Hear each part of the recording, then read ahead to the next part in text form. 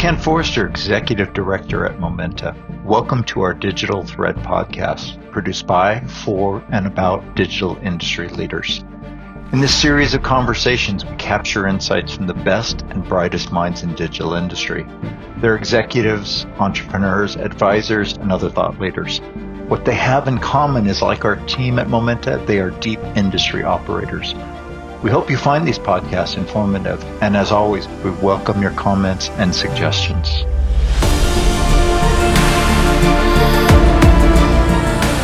Good day and welcome to episode 195 of Momenta Digital Thread podcast series. Today we're pleased to host Luke Small, our newest strategy partner at Momenta. Luke has worked in the digital industry for over 20 years, applying strategic thinking to new go-to-market and business models. He has successfully spearheaded large multinational digital transformation projects for Fortune 100 companies before going out on his own to bring his expertise to others. Luke's passion is creating new business models across a range of verticals in both the discrete and process space using IoT edge sensors, big data, and advanced analytics. He advises global and early stage firms focusing on digital strategy, sales and marketing, and go-to-market, planning and leveraging his prior experience at GE Digital, Flashpoint, and his own firm, Chakra. Luke, welcome to our Digital Thread podcast. Ken, amazing to be on. Thanks for having me. Very happy to have you. And I guess I should say duly happy to have you in Momenta and happy to have you on this podcast. So it's a double pleasure, if you will. So you no doubt have listened to some of our podcasts before. You'll know we call these the Digital Thread podcast. And so the key question always to start this off is, what would you consider to be your digital thread? In other words, the one or more thematic threads that define your digital industry journey. Yeah, I think when I look back at my career, the common thread that I see is really all around how do you extract value from technology in the industrial space? And what I mean by that, if you go back to the start of my career, I started programming PLCs, grew up with the traditional industrial automation stack. So went from programming PLCs to connecting PLCs to SCADA systems, to programming SCADA systems, to connecting to historians, from historians to MES, from MES to ERP. And as I was growing through the technology, I also grew my career and found myself in the position around 2015, 2016, when I was running professional services sales for North America for the industrial automation group at GE. And really, overnight, my world blew up. Jeff Immelt's vision when he was then the CEO of GE, his vision for what digital meant for GE really came into focus, and he created the GE Digital Business Unit.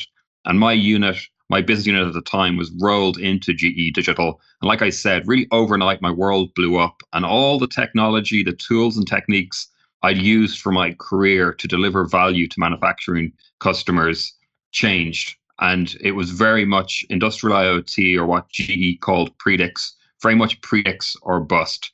So I really had to go back to first principles and try and figure out, what does all this new technology mean to manufacturing companies, right? I was looking after all of the industrial automation projects we were doing in North America. I had customer responsibility for all those projects. So I quickly had to spend time down in San Ramon, down in our headquarters, the new GE Digital headquarters, and figure out, okay, come up with a hypothesis. What's the net new value that we can gain from industrial IoT in the industrial space? Came up with a hypothesis, made enough noise about that internally that they put me in front of Jeff Immelt a couple of times when he was still running GE. And I got to present out my vision for what industrial IoT meant to manufacturing. Those meetings went well enough that Jeff sponsored myself and a team to start going after net new logos in the manufacturing space for GE's Predix platform. With Jeff's help, with his sponsorship and relationships throughout a sales cycle, we landed Intel as one of the first net new logos for Predix. And I got to execute and run that account for about 3 years. And these are the years that everyone has read about in the media around GE's challenges, GE Digital's challenges, the challenges around Predix. Made that successful, made Intel successful to a point where we actually launched a joint go-to-market where we went after the semiconductor supply chain with Intel's help and GE's technology. So the reason I tell that story, and really the lessons learned from that, was what set me on a path to management consulting and have my own consulting firm and eventually joining Momenta. But the reason I tell that story is the technology can change. We can introduce net new technology into manufacturing, into the industrial space. But how you think about value and how you think about looking after people and outcomes doesn't change. And if you can stay focused on that, and that's really been my common thread for my career, is staying focused on customers, customer value, value in the industrial space, you can make technology really work for you and work for your customers. It's a great story, and it really establishes, I think, a platform of your own credibility. You've been truly full stack in terms of technology work you've done, but also that outcome focus, which GE was probably one of the first to really put the focus on outcomes, right? Even though that had always been, how you value sell in the end. It's interesting because as much as people like to badmouth GE, or did at the time, because obviously GE had its issues and everything else, every one of the industrial companies we work for still talks about GE Digital as the benchmark, right? Well, what did they do, right? They were the early leader in that, and everybody else by definition is fast followers. And so I'm curious, because you obviously spent a lot of time there, what would you say were the top 3 insights you gleaned from this time relative to digital industry? Yeah, it's such a good question. And it was such a challenging, but probably highly enjoyable time in my career. And I think you're right. A lot of people have had their opinions on GE, but fundamentally, corporate innovation is rock hard. Corporate innovation, what we now often call digital transformation, at a scale of GE is rock hard. But some of the things that I saw done really well. So the one thing that they absolutely got right was setting a North Star early on. And I think this is critical for any digital transformation program. If you're going to go after digital transformation in a big way, you've got to set a very clear branded message around what you're going to go and achieve. There was no question, no matter where you worked in GE, what division, what group, where in GE Digital you sat, you knew that it was Predix, and that was the focus for GE at the time. And that was a huge achievement for Immelt and his team to get that ingrained into the culture, a culture that was 100 years old, absolutely ingrained into everyone in the company, was laser focused on Predix. So that's, I think, one, is absolutely set your North Star. Second, and we did this some places really well, and some other places we were challenged to do this. But once you got your North Star, you've then got to break your strategy into small consumable parts. Start small, focus on product market fit. When you have product market fit, then scale with your customers and scale with the market. And I think there was an initiative internally at GE called FastWorks, where we took a lot of lean and agile thinking and applied it to an industrial setting. And that program, I feel, was highly successful. And this idea of starting small, being agile, iterating, learning as you go, very, very foreign to a product company like GE, but was adopted, especially inside of GE Digital, and I think highly successful. And then the last big lesson was it's all about people, right? If you think about, this was around 2016 to 2019 when I was running Intel as an account and making them successful on Predix. This was the same time frame that the books have been written about, the articles have been written about, the Wall Street Journal has their opinion on it, Jeff Immelt has his own opinion on it. Lots of stuff out there about it, but there was no doubt it was challenging. And the reason we got through those challenges with a brand new platform, a brand new market, new outcomes, was because of the people. It was because of the relationships that we maintained between Intel and GE, because of the friendships that were formed and people that trusted us to deliver the outcomes we'd promised from day one. So if you're going to go do this and do it big, you've really got to start with the people. Those are great learnings in there. It's interesting. I think the CDO, Tanya from Bosch, mentioned setting the North Star as well. This is one of the first things she's stepped into Bosch doing. I like the idea of consumable parts. I always like to think of it as like think global, act local, grow organically, right? As right. How do you build up those components? And the fact that you started from the beginning to reflect that this is a change management exercise, not a technology exercise. This is about transformation. Technology happens to be the catalyst, as it often is, which means it's a people exercise right from the beginning, right? And we tend to lose that sometimes when we talk about digital this and digital that, and great learnings. Now, I know you founded your own advisory firm, Chakra, in 2019. Great name, by the way. Thank you. Yeah, focused on helping manufacturing companies create, and I quote, a new way of thinking about digital and digital transformation. So tell us a little bit about some of your key learnings and accomplishments during this time. I could say downscaling what you learned from GE, on a more individual basis. Yeah, and it was a great time. We had grown the Intel and the semiconductor go-to-market to a point where I was kind of felt like it was a capstone in my corporate career. So decided to step out, take the lessons learned from seeing kind of the good, the bad, and the ugly digital transformation and apply those to our customers and our clients. So myself and my co-founder launched Chakra. And very early on, we were fortunate enough to land one of the giant European OEMs, one of the largest European OEMs. And they wanted our help to navigate through what they were doing, which I would classify as digital transformation with a capital T. So they wanted to move one of their multi-billion-dollar divisions from selling equipment today to selling equipment as a service tomorrow. So we really partnered with them out of the gate after launching Chakra. And the process or the approach we agreed with them was to take 25 people outside of their day jobs, outside of the organization that used to work for this large OEM, have them come report to myself and my co-founder and run like a startup inside the corporate environment. And we ran that for about 2.5 years, successfully built a roadmap to go from selling equipment to selling equipment as a service, got them through the initial stages of that roadmap, gained some success. The famous quote from the VP that was responsible for the program on the OEM side was that we went from a concept in the boardroom to a PO and orders flowing for this new business model in a year, which if you've done any sort of corporate innovation or big digital transformation, you know a year is a very short space of time. And really it was the learnings we've talked about from GE applied to this mode of working that absolutely accelerated us to outcomes in a way that we'd never seen before. So really fun times. Like I said, I got to run that for about 2.5 years, got some early traction about a year into it with this large OEM. So some of the big learnings, and it was interesting, like you said, to go from a huge $100 billion corporation to a 2-person company and then try and drive digital transformation at scale. So what did we learn? So one of the big things we've talked about, it's about people, but it's more than that. It's also who are the people you're going to engage with. So what we found was that digital transformation, again, with a capital T, really happens in the market with your customers. It doesn't happen in PowerPoints, it doesn't happen in reports, it doesn't always happen in workshops. You've got to get in market, you've got to spend time with customers, and you've got to really learn what digital transformation means to them. And that's what you've got to capitalize on from your own internal perspective. You've got to get people out of their comfort zone. This was something, again, that North Star really helped with at GE.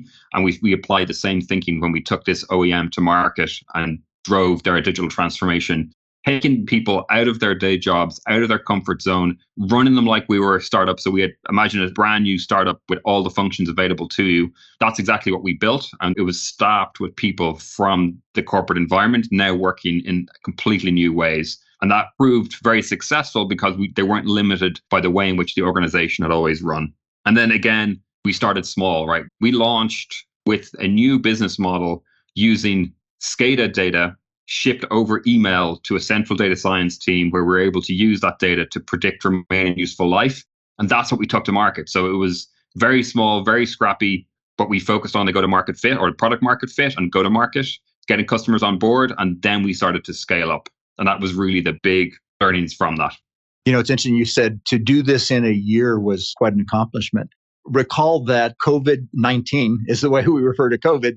And so you were doing this against the backdrop of progressively greater lockdowns, remote working, everything else that went. And so I'd say super spectacular in terms of what you accomplished given that backdrop. And remember the uncertainty during that time, right? None of us were sure what to expect or what this was going to be. So it sounds like you did quite a bit. I appreciated the bio you have on LinkedIn because it was some great talking materials. And so I'm going to come back to quoting again. So you offered there that, quote, manufacturing companies start out by investing in digital, but lose their way as they work toward identifying ROI and impact in pursuit of scalable solutions. Then you add, quote, digital offerings are not geared toward the needs of industrial companies and are not equipped to provide guidance on how these companies do and should operate, end quote, right? And you basically say, and Chakra is going to solve this. So can you say more about this perspective, particularly around these industrials? Yeah, for sure. And what I'm referring to there when I wrote that, which was about 2019, was what I classify as the first wave of digital transformation for industrial companies. And that first wave really kicked off around 2015, 2016, when industrial companies suddenly started waking up to the high valuations being driven from platform-based technology companies. And a lot of big industrials lost their top spots in terms of valuation to these new platform businesses. And they were looking at some of these technology companies, the likes at the time of Uber or Airbnb, and a lot of very asset intensive manufacturing companies or industrial companies were looking at these new technology companies, these new platform companies that didn't own the assets they used or didn't own the assets they serviced and were able to drive these sky high valuations. That scared a lot of industrial companies, and they set out on a road of that first wave of digital transformation. And what they did, and I think this is where some of the mistakes were made along the way, was just try and emulate what they saw coming out of the valley, coming out of these platform-based companies, coming out of these IT companies.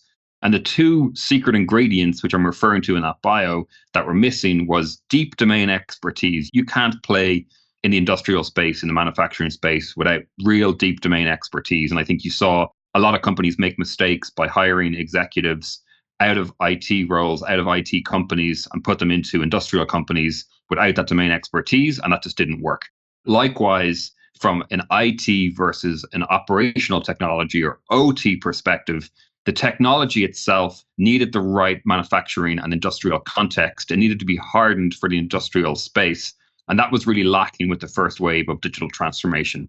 The good news, that was when I wrote that, it was around 2019. I think in the last 3 years, and COVID has, I think, accelerated this a little bit, we're now seeing this, what I call the second wave of digital transformation specific to industrials, where we're seeing, you're noticing CDOs are now being placed who've got deep domain expertise, for example. You're seeing technology come out that's been around since the first wave, but is coming into prime time now, that it has that real operational technology or OT focus and has got the domain expertise baked in and it's industry hardened. So I'm pretty optimistic that in the last 3 years, we can really now start to capitalize on the second wave of digital transformation. That's a unique perspective. Yeah, I think you're one of the first I've ever heard refer to it in waves and to talk about as being in the second wave. Probably should have level set up front, because one of the things I've noted is we're so loose in how we use the terms digitization, digitalization, and digital transformation. Help me understand how you view these three phases loosely applied to the impact of digital in industry, how you define them and differ them. What is the difference between them? Yeah, great question. It's fundamentally the reason I founded my own firm back in 2019 was the confusion in the market, the confusion with clients and customers around specifically digitization and digital transformation. So if we take an example, let's take a CNC machine or just a machine on the shop floor in a manufacturing plant. So digitization is sensorizing that equipment for the first time. So maybe you can't tell exactly what's happening on that piece of kit. Maybe you can't count the production cycle that's going through. So you put on a sensor, you connect that sensor to maybe an IoT gateway, or you connect it to a SCADA system if you're old school, and you can now visualize what's happening on that piece of equipment. So that's sort of digitization, that first sensorization of a piece of equipment. Digitalization, you start to make sense of these new sensors, this new data in context of the broader production situation. So the process itself, right? Digitalization is meant to be focused on the process. So maybe that sensor, which was counting, for argument's sake, parts going through your machine, you now connect that to an OEE system, and you're able to tell how effective your piece of equipment is in context of the overall production schedule and process that you're running. So that's digitalization. I think that's relatively new that we've gotten that refined on the difference between digitization and digitalization. I used to actually confuse those two terms, but just think about digitization is connecting something. Digitalization is making sense of it in context of a process. Where things get interesting is when you separate those two from digital transformation. And digital transformation for me has to be digital transformation with a capital T, where you're driving net new value that was not achievable before, leveraging digital technology. And ideally, that value you're achieving is on the revenue creation side of your business, right? If you look at the history of digital transformation, the valuations I was talking about earlier, and why a lot of industrial companies are on this journey, you really got to be thinking about the revenue side of your business. You've got to be thinking about net new value, and you've got to be evolving your business to go after that. So that may mean maybe you've sensorized a piece of equipment, you've connected it to an industrial IoT gateway, you're pumping some data to the cloud, you're making sense of that data maybe from an efficiency perspective, from a predictive maintenance perspective. That's your digitization to digitalization journey. Your digital transformation journey, and this is what we did with that large European OEM I mentioned, is you leverage that data to transform your business model. So maybe you stop selling that piece of equipment in the future and you start selling machining as a service. And that's where that big capital T transformation comes in. I think the difference for me, and I really appreciate how succinct you were in terms of those definition differences, is you could say digitalization is evolutionary, right? The transformation element is revolutionary, thinking, like you say, as a service business model relative to a traditional CapEx OEM provider, right? That truly is transformational because it redefines how you do business, how you report revenue, everything in the company, right? Yet digital still is the catalyst for it. So I appreciate the difference there. And I think we mix it up too much, demeaning, if you will, what transformation really means, and probably going too tech heavy on why digital is really important to even efficiencies that are in there, right? It's so true. Yeah. And actually, we built a maturity model at Chakra and it showed the path from digitalization to digital transformation. And we very intentionally drew a chasm right after digitalization. And a lot of clients I talked to were really in what we call the digital chasm. This idea that you were sold on the promise of digital transformation, but what you actually got was digitalization. And you're really lacking in the level of ROI that you're expecting. And you're sort of in this no man's land, this digital chasm. And we've spent a lot of time in my previous role helping clients crawl out of that and get back to either maybe realistic expectations on what digitalization can do to your business, or reframe the execution side and focus on the big transformative outcomes. I like that idea. The digital chasm, of course, reminiscent of, kind of crossing the chasm, if you will, relative to general innovation. Let me ask, what are some of the best-in-class manufacturing companies you've seen applying digital in their operations and products? Yeah, so I think two that I've been reading about recently. So if we split that in half between sort of operations and products, from an operations perspective, a company I've worked with over the years and I've always stayed close to is PepsiCo. I think they're doing a lot of things right in terms of their digital journey, in terms of digitalization, to a point where in a recent earnings call, their CEO called out in response to the supply chain challenges we're all living with, the inflationary challenges we're all living with, the general economic headwinds we're all dealing with. He called out their digitalization journey as one of the saving graces to fight against some of those headwinds. So I think they're doing a lot of things right, and I would keep a close eye on what they're doing from a digital perspective. On the product side, one of the companies I've always followed and a lot of respect for in terms of their digital journey has been John Deere. I don't know if you saw, they recently won 2 CES awards, so 2 Consumer Electronics Awards for their autonomous tractor initiatives. So I think it's impressive if you're going to be an industrial company and you're going to play in the robotics, connected product, smart product space, the autonomous space, and you're competing against some of these consumer players, that you can beat them out and win these awards, I think is super impressive. And what I like about John Deere and their strategy is they also think about service. So it's not just connected assets for the sake of it. They also offer an enhanced service portfolio based on having these autonomous connected assets. I a background in Syngenta, of course, so ag tech. One of the earliest conversations I remember with John Deere at the time was, and mind you, this is probably 12 years ago, was that they saw the tractor as a mobile data hub, I think is what they called it at the time, collecting, of course, all the agriculture information, but also serving as a point to make decisions like when to apply pesticides or plant a seed and or some form of prescriptive, if you will, analytics. And again, 12 years ago, right? So I'd say they clearly deserve it.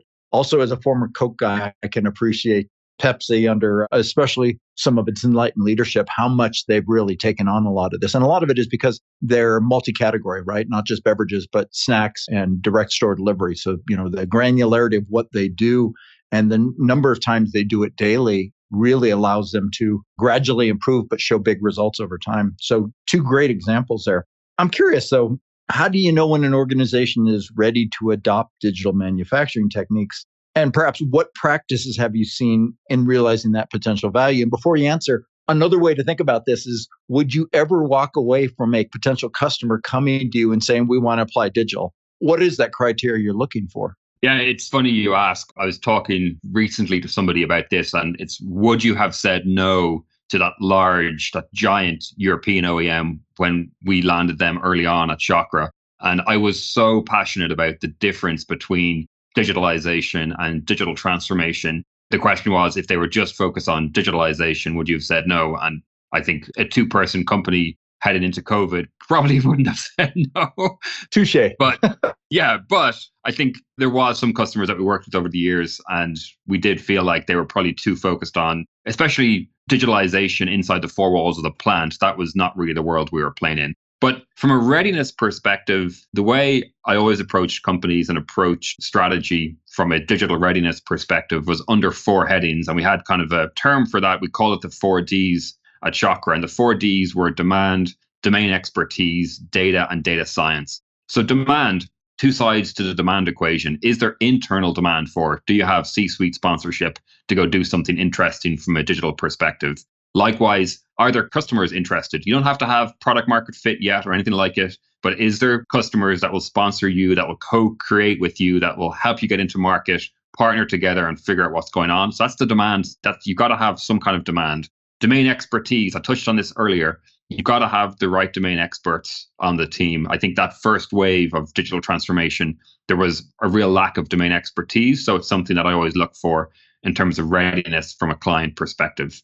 Data, again, I touched on this a little bit earlier. You don't need big data to go transform your company. You can do it with legacy data, with small data, with some, right? I've seen process engineers who've taught themselves Python and taught themselves MATLAB and are using SCADA data to drive really meaningful outcomes. But you've got to have some kind of data to start with, but don't delay until you've got a huge big data architecture. Likewise, data science. So data science to me is not a degree or qualification. You don't need to spend $1 million in salary to go hire a Stanford PhD.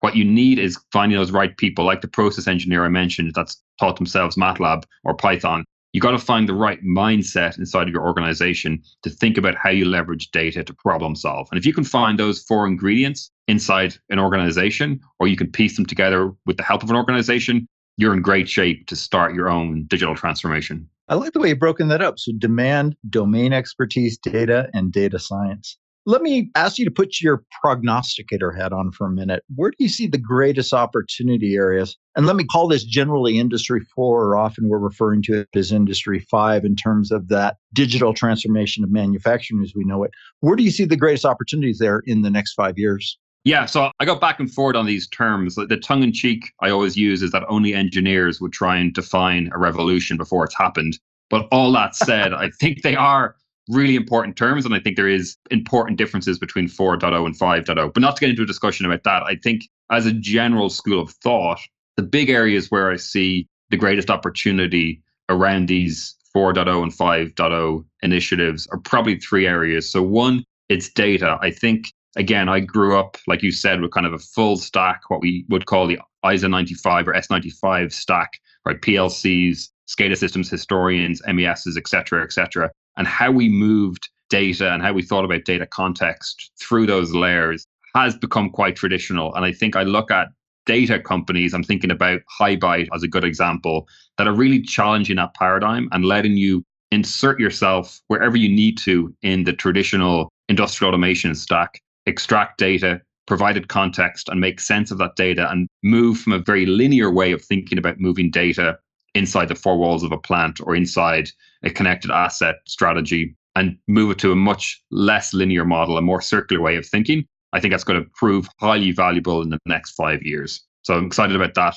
The key ingredient, the big change that happens from 4.0 to 5.0 is people are absolutely the focus. And I think that may have been a miss of that first wave of digital transformation that I mentioned, which I would akin to really Industry 4.0, is we've got to focus on the people. This stuff happens thanks to people, because of relationships, because of friendships you can make, because of partnerships you can make, because of ecosystems you can build. And that's all people focused. So that's I think, going to be a huge benefit of focusing on 5.0. And then the last piece, and this is a passion of mine, is the circular economy. The reason I love the circular economy is it aligns so well to what I think about in terms of digital transformation with a capital T. And 5.0, as we shift from 4.0 to 5.0, we focus on people, we focus on new business models, new ways of people interacting and exchanging value. It's going to enable things like the circular economy that it requires us to change how we think about asset ownership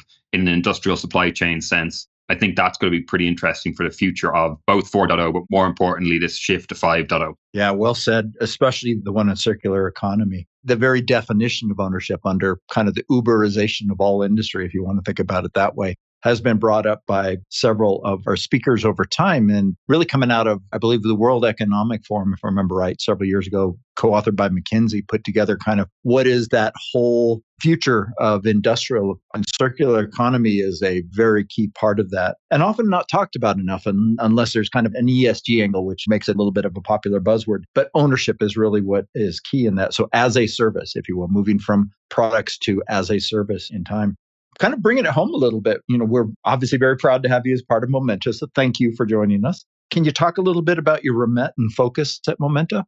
Yeah, sure. And so good to be joining the team. I'm excited to get going. I think that the two big focus areas will be digital transformation with a capital T and then value for manufacturers. So what do I mean by that? So digital transformation with a capital T, really my specialization for the last 4 or 5 years has been moving companies to these large scale digital transformations from a business model perspective. So how do you think about servicization? How do you think about even something as simple as rather than selling a predictive maintenance app after you've been able to do something like predict remaining useful life on a piece of machinery, rather than sell the app as an industrial company, which is rock hard to do, by the way, you might use the intelligence from that app to offer an enhanced service contract. So that way of thinking, that servicization of outcomes of businesses will be one focus area.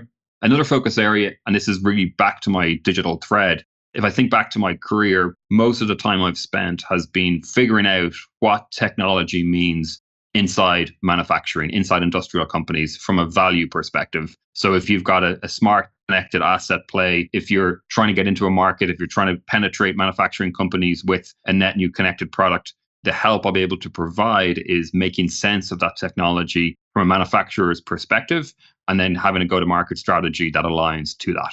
As said again, it's very exciting to have you as part of the team, especially our advisory team. And these are all core areas to that. Plus, they undergird a lot of our venture capital activities as well. So looking forward to greater things to come here very soon.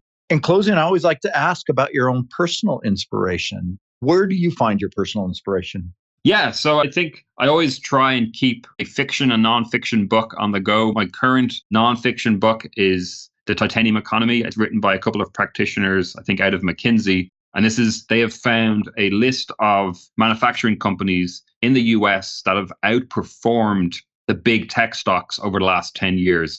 They do a deep dive into what makes these companies unique. So highly recommend The Titanium Economy as some reading material. In terms of general activity and how I keep up to speed with everything that's going on in the market, I spend a ton of time on LinkedIn. So I'm pretty active in terms of getting posts out there, but more importantly, active in the community. So trying to comment on people's posts, share articles, post ideas and get feedback. So if anyone's looking to get in touch or to see what I'm up to, LinkedIn is a great place to go find me. And that's probably, I think from a people perspective, then I think I follow a lot of great thought leaders. That phrase is always a struggle, but thought leaders on LinkedIn. And someone I highly recommend everybody go and follow just for his unique and quite skeptical perspective on technology, and especially technology in our space, is Rick Bellotta. Rick keeps me extremely honest in my posts and is well able to call BS if I post anything a little bit hyperbolic. I will second your thought on Rick Bellotta. And he is one of the few I would truly consider to be a thought leader. I think people lose thought leadership the minute they put on their subtitle in LinkedIn, thought leader, right? Yeah. Rick delivers. Rick's very fact-based. And like you say, he doesn't believe the BS a lot of times out there. So he's got a unique ability to carve through that relatively quick. So yeah, kudos on that recommendation. And I will have to read The Titanium Economy. That sounds great. It sounds like the modern manufacturing equivalent of Good to Great in terms of that. So, well, Luke, thank you for sharing this time and insights with us today. Appreciate the time. This has been great. Thanks, Ken. Yeah, as well. So this has been Luke Small, our newest strategy partner at Momenta, but obviously a long-term practitioner, full stack like the ISA 95. It's been a long time since I've heard that. So thank you for listening, and please join us for the next episode of our Digital Thread podcast series. Thank you. Have a great day. You've been listening to the Momenta Digital Thread podcast series. We hope you've enjoyed the discussion, and as always, we welcome your comments and suggestions. Please check our website at momenta.one for archive versions of podcasts, as well as resources to help with your digital industry journey. Thank you for listening.